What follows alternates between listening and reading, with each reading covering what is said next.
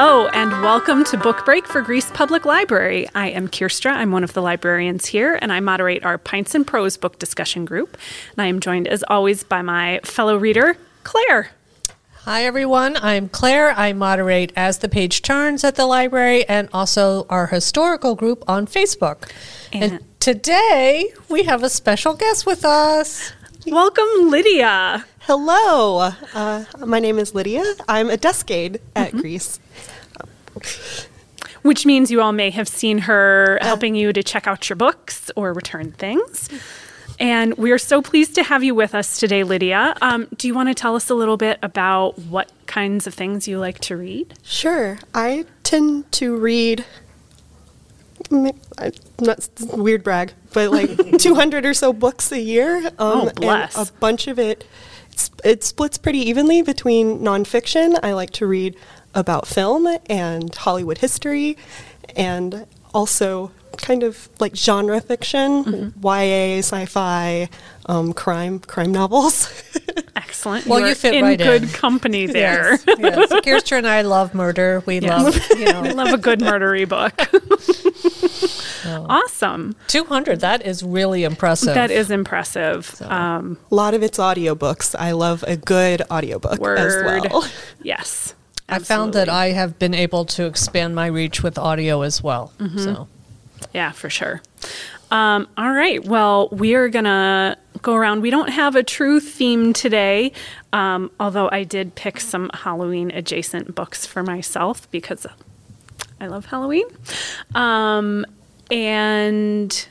yeah, we can go ahead and get started. Lydia, would you like to go first or last?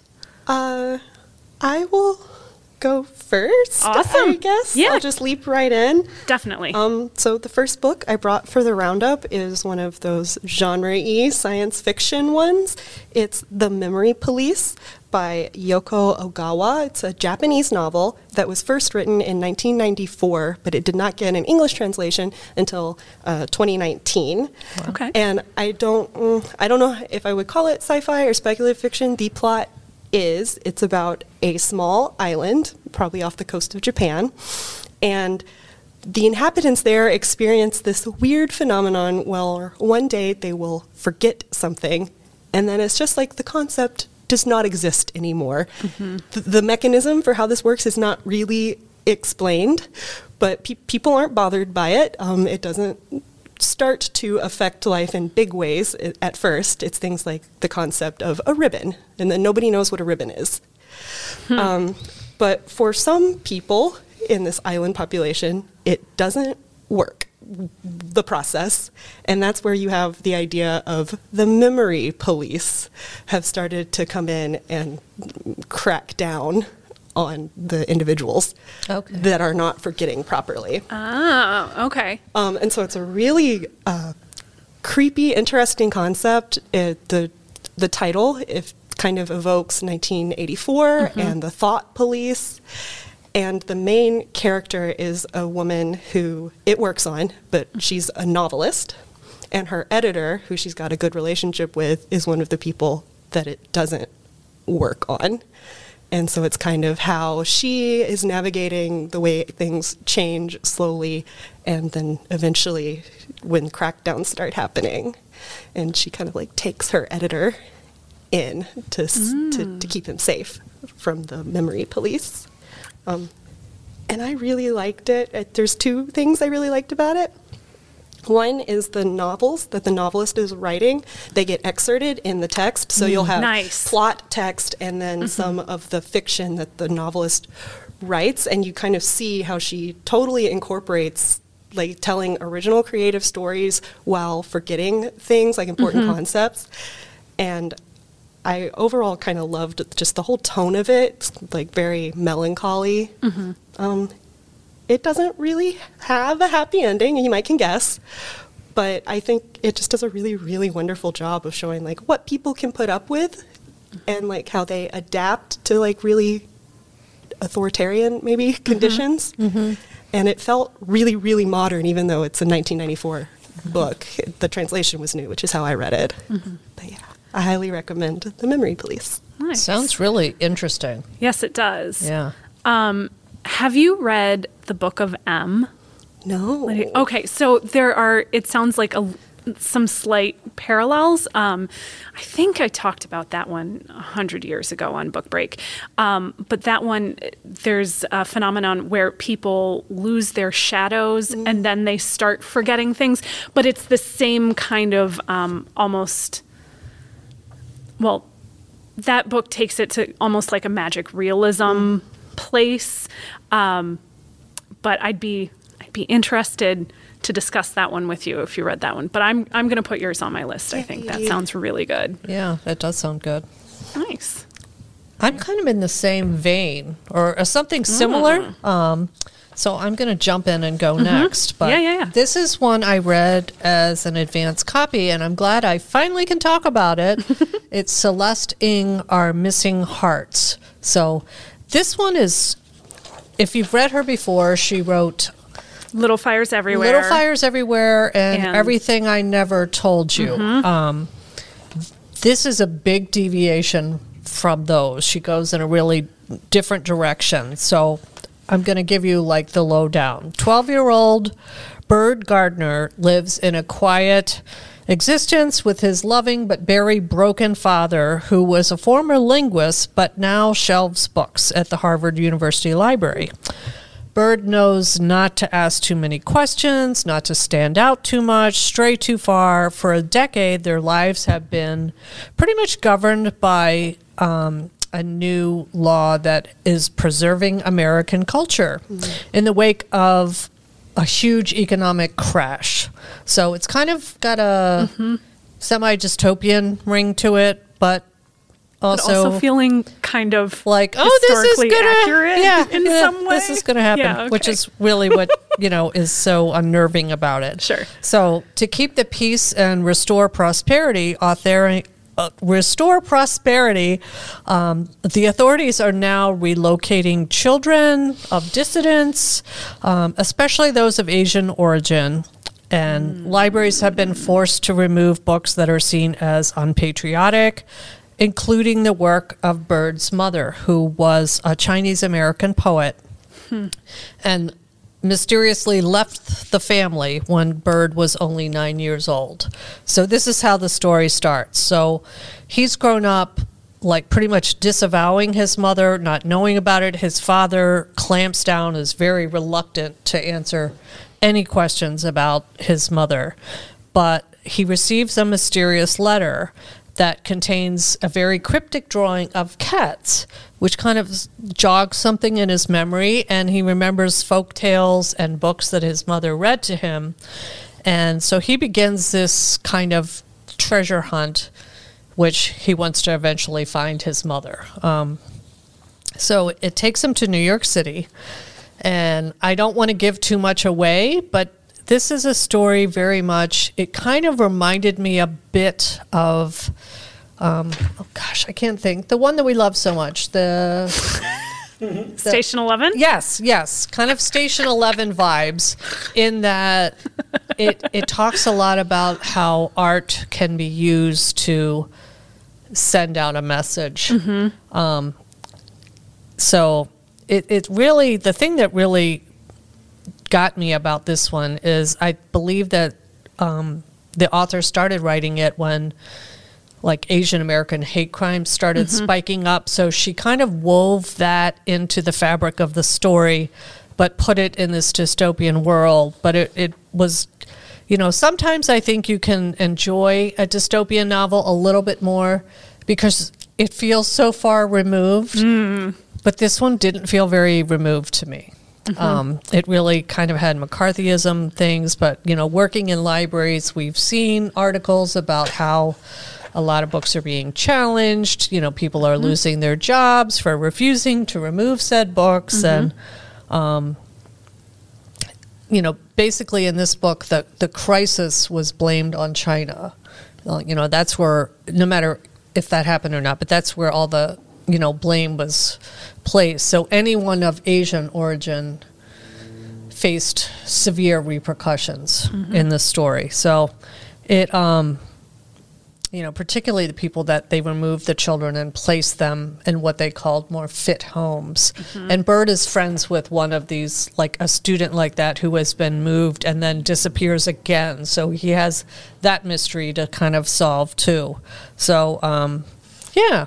So between today's political happenings and everything else, that's the only thing, like, I thought it was very good. I thought it was very well written. I'm not sure I really liked how it ended. I'm not sure I can really tell you it ended like, yay, it's happy. It wasn't. So, but it was interesting. And I think it would make a great book club choice because there's a lot of different plot lines to investigate. But it is not like her previous work, especially, I would say, Little Fires Everywhere, which is very mainstream. I believe it was purchased by... It's a Hulu miniseries. Yes. Yeah. But this one is Reese Witherspoon's book club for this month. So, yeah, Little Fires Everywhere, Our Missing Hearts. I'm doing great today. You can tell I've been on vacation, people, trying to get back into the swing of things. So...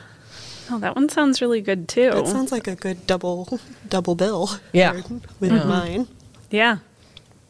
Interesting. Yeah, I think yours and my books have a lot of similar little nuances and themes. Especially like Asian culture and creeping right fascism, yes. maybe. Yes. Oh, yeah, definitely. Little fascism thrown in. For fun. Yeah. Well, now I'm going to take us in a completely different direction. Okay. So like I said, it's spooky season for me.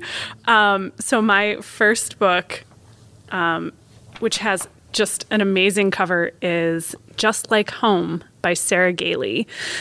So this one,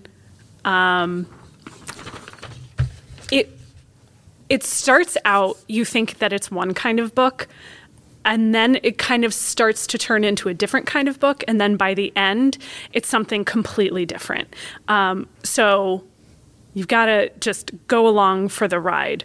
So our main character in this story is Vera Crowder. She is in her late 20s. She's kind of aimless and not doing particularly well in her life.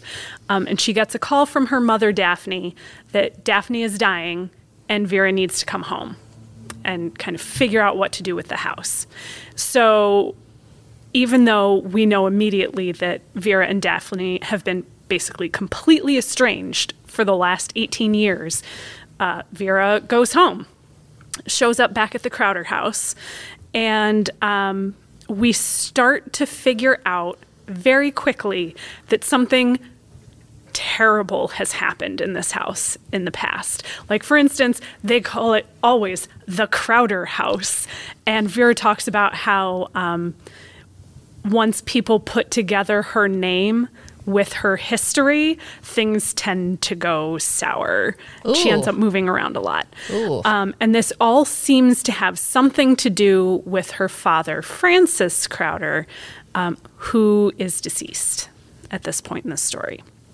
So at first, it feels like you're walking into kind of a thriller with maybe some like spooky elements, but kind of just like your standard thriller, like what has happened? What's the secret about Francis? What really happened in the Crowder house? And then things start to get weirder and creepier. So living in the shed behind the house is James Duval. He's an artist, and he is paying to stay in the shed of the Crowder house while he lets the Crowder house like inspire his art. And we get the sense that this has happened a fair amount. This is kind of how Daphne is making ends meet. And the whole house has turned into kind of a shrine to Frances. So like plexiglass screwed down on top of carpets and tables so that everything is maintained exactly as it was when Frances was there. The face that you're making, Claire, is like the face my brain was making through most of this book in the best possible way. I don't like scary things. I know Leah. you don't. I know you don't. So I may just plug my ears now. And then once again, it gets even creepier and even weirder. So I don't want to spoil how the story changes. I don't want to spoil where the creepy comes in, but this is definitely a work of horror. So if you are not a fan of horror, give this one a miss. But this is kind of part thriller, part ghost story, part gothic. Okay. Like it blends a lot of different genres together and comes up with something very original. And you liked it. I did. It Yeah. was a slow burn through about the first half of it, but the last half I was like, "Oh my god, where is it going? Oh my god!" Through lots of twists and turns. Okay. So I ended up very much enjoying it. Oh, good. I thought it was great. It sounds like a perfect read for this time of year. Is Sarah Gailey the Magic for Liars author? I believe so. 'Cause- Also, The Echo Wife. Yeah, Yes. so she's a really good genre grasp. That sounds right up my alley and perfect for this time of year. And the cover, once again, I'm just showing Yeah. the cover is fantastic and very apropos. So I'll leave you with that. I think The Echo Wife was on some list for like people that want sci-fi light, but like mix it up with other genres. So I had that one on my list. Not that one. The Echo I would be. Wife. I would have told you, Claire. You don't. Yeah. I don't think you want to read this book. I feel like the cover would give that one away. Oh yeah, yeah. Yeah, for sure. It's a great cover though. Mm-hmm. So Yeah, sucker for a good cover. yeah. Yeah. What you got next for us? This one is also a completely different direction. So the other Perfect. half of the type of stuff that I like to read, I brought a nonfiction book, and I listened to this one on audio, so I recommend that version. It's Bitter Brew by William Noldelseder, and the subtitle is The Rise and Fall of Anheuser-Busch and America's Kings of Beer. And Nice. it is the saga of Anheuser-Busch, who produces Budweiser. I don't know if you know this, but Budweiser is actually not an American brand anymore. It was acquired by a Brazilian-Belgium conglomerate called InBev in 2008. And this is not a spoiler. The book opens with this like disastrous conference that's like the downhill of Budweiser Busch family. But I love this book because it covers 5 generations of the Bushes, starting like pre-Civil War and shepherding the brand through both World War I with a lot of anti-German sentiment was in America, and then through Prohibition, like producing near beer and all these other products that kept the company afloat. And then they sent the Clydesdales team to the White House with a ice cold thing of Bud for FDR at the end. Perfect. And then you have the rest of the family, and it's truly this like American tragedy saga of like fathers staying on too long as the CEO and then like promoting their first sons who may or may not be qualified, let's say, to head such a huge company. And there's also like kidnappings and like really tragic shootings and like family infighting and union busting, and the Cardinals are in there. So, Oh, wow. so Nice. like sports history that like kind of coincides. And it's really well written and really engaging. The whole time I was listening to it, I was kind of like fan casting a television show. I think this could be a really good like Succession or something. Nice. Yeah. And yeah, I would recommend Bitter Brew. And you don't have to be a beer fan or anything like that. It's just really engaging family saga. That's true. That sounds really good. It does. And, Budweiser doesn't maybe have a good reputation today, but I say the best beer I've ever had is you go to their factory in St. Louis and you get a fresh one from their beer garden at the end of the tour, and it'll change your mind. I will bear that in mind if I'm ever in St. Louis. Yeah. Yeah. Very cool. I love a good nonfiction. Yeah. So- Yeah, definitely. Yeah. And it's on Hoopla, which you can do through Perfect. our library. Oh wow, Perfect. that's awesome. I might have to cue that up because I love using Hoopla now in audiobooks as I walk. So yeah. And you'll keep wanting to listen. Your walks will get longer. Right. Because you're like, what are these people up and to? I need that. Nice. All right. My next one is one of my Book of the Month picks, and it is Sarah Addison Allen. It's called Other Birds. And I thought this would be a great one to talk about in October because it's a lot of magical realism. She always has elements of magical realism in her books, and she has not written in a while. So I think it was like a good 8 years or something Oh, wow. from her last novel. So this one, it is set off the coast of South Carolina. It's a small island called Mallow Island, and they have little birds there, little bluebirds, which of course Claire loves. They're called Delawisps, and that's what the hotel is called too, or the little very small apartment complex. So it's a stunning old cobblestone building shaped like a horseshoe and named after the tiny turquoise birds who, alongside its human tenants, inhabit an air of magical secrecy. So we have a young woman, her name is Zoe, and her mother has passed away, and this apartment has been held in trust for her until she gets to be a certain age. So she has come to claim her deceased mother's apartment, and she's starting to meet all her neighbors, of course, are very quirky, secretive.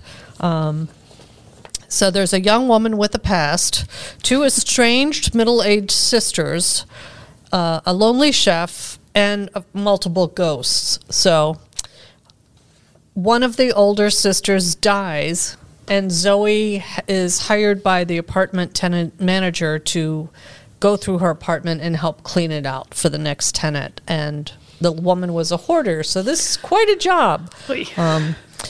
Yeah, so each of these people have a different story. You know that along the line somewhere, of course, the woman that died has a son who wants nothing to do with her. He's on the West Coast. They're trying to contact him. So will he come back? Will he fall in love with Zoe? Yeah. Zoe's a student. Spoiler alert, Claire. Spoiler alert, spoiler alert. So, but it's just really, it was good because she needs to heal from her own mother's passing. Her father had remarried, so once again, she doesn't know a lot about her own personal history. So she was kind of hoping to come here to learn more about who her mother really was.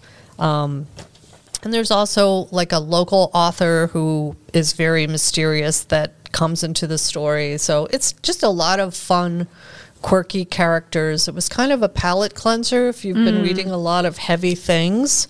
And there's some happiness that comes in. And, of course, it ends hopefully, which is good. So the ghosts are happy. The people are happy. Everyone's happy.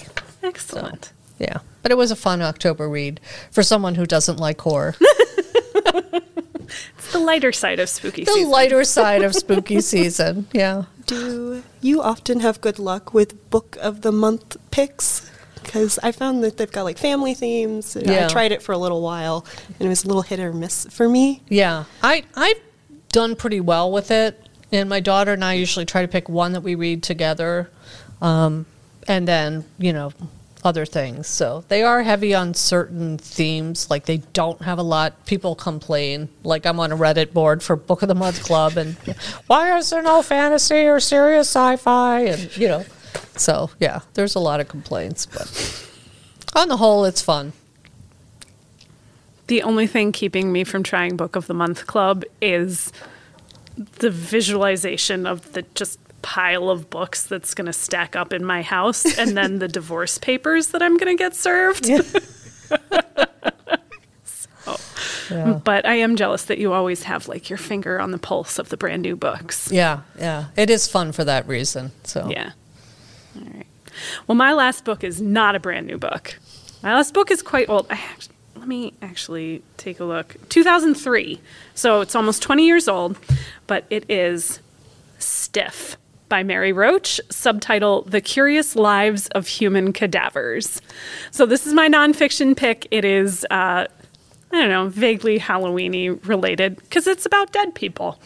And it was great.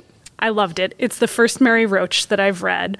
And I'm not sure why it's taken me this long to find her, but I really enjoyed it. So this is just as it says. It's an entire book about what happens to our bodies after we die. So it ranges from the historical. So she talks about like body snatching in earlier centuries and the use of cadavers in medical research and medical education. Crash testing. Did you know that car companies have used human bodies for crash testing? I did not know that. Because sometimes, we've been sitting still too long and our lights went out. She doesn't look bad. All right. And Sean says it doesn't look too bad, so we're just going to keep going. There we go. So they would literally strap cadavers into car seats and see what happened, because sometimes you just can't replicate actual human anatomy. Wow. Fun. And then there's also some talk about like burial and funerary practices. So the book definitely does talk about like medical stuff and anatomical stuff. So if you are squeamish about that kind of thing, again, this would be a book that I would suggest you give a miss. But I find it all fascinating. And I learned a ton reading this book. A lot of different books that I think have a lot of crossover appeal to people that typically don't read nonfiction. Yeah. So She does like deep dives into a topic. Yeah, very So Mary- specific. and like kind of explores Yeah. all the facets of that one topic. Yeah. Right. Yeah, Mary Roach has been on my radar for a long time. Yeah. So Does she talk about the body farm in she Knoxville? does. She does talk about the body farm. So the body farm, for those of you who are not in the know, Claire is looking at me like, please stop talking, is a place, I want to say in Tennessee. Knoxville, Tennessee. Knoxville. That's where I went to school. Okay. Where they do research, basically like forensic anthropology research. So they take cadavers and they place them in a variety of conditions, maybe buried in a shallow grave, maybe, I don't know, laying on top of the ground but with clothes on, or on top of the ground without clothes on. And they just see what happens. So they can check in on these bodies throughout the process of decomposition and see what exactly happens physically, like what animal life is present at different stages, so that then when forensic scientists have to investigate remains out in the wild, as it were, they have kind of like control information. right, they have to better refer to. parameters in which to infer Exactly. what happened. Exactly. Okay. Yeah. So, did you go to University of Tennessee? I did. Oh, wow. And we couldn't get on the body farm. It wasn't allowed, but all of the undergraduates were like, you mean they have buried bodies on campus? Yeah. Somewhere. Yeah. Yeah. So she does actually go and get a tour of the body farm. I'm jealous. Yeah. You might not be super jealous after reading that portion of it. I think it's perfect to have somebody else go and tell you all about it, so you get the information without necessarily all of the firsthand experience. But that's me. So yeah, Stiff by Mary Roach. highly recommend. It was very interesting and very funny in a lot of it. There's a lot of humor interjected in there to kind of lighten the subject matter a little bit. So I think I want to read the one about the animals, like Fuzz. yes, animals committing crimes. That's more my I was speed. going to say it's a little more up Claire's alley. Yeah. Awesome.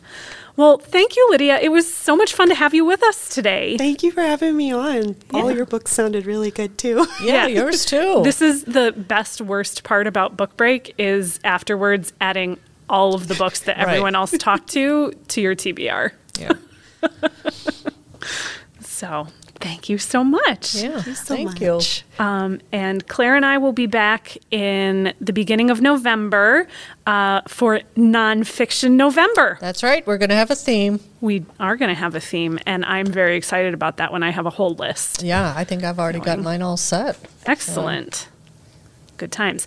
But as always, if you have read any of the books that we talked about today, please let us know.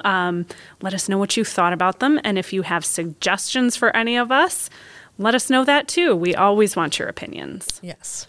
All right. Well, thank you everyone so much. And we will see you next time. Book Break is a production of the Greece Public Library, made possible through the support of the Friends of the Greece Public Library.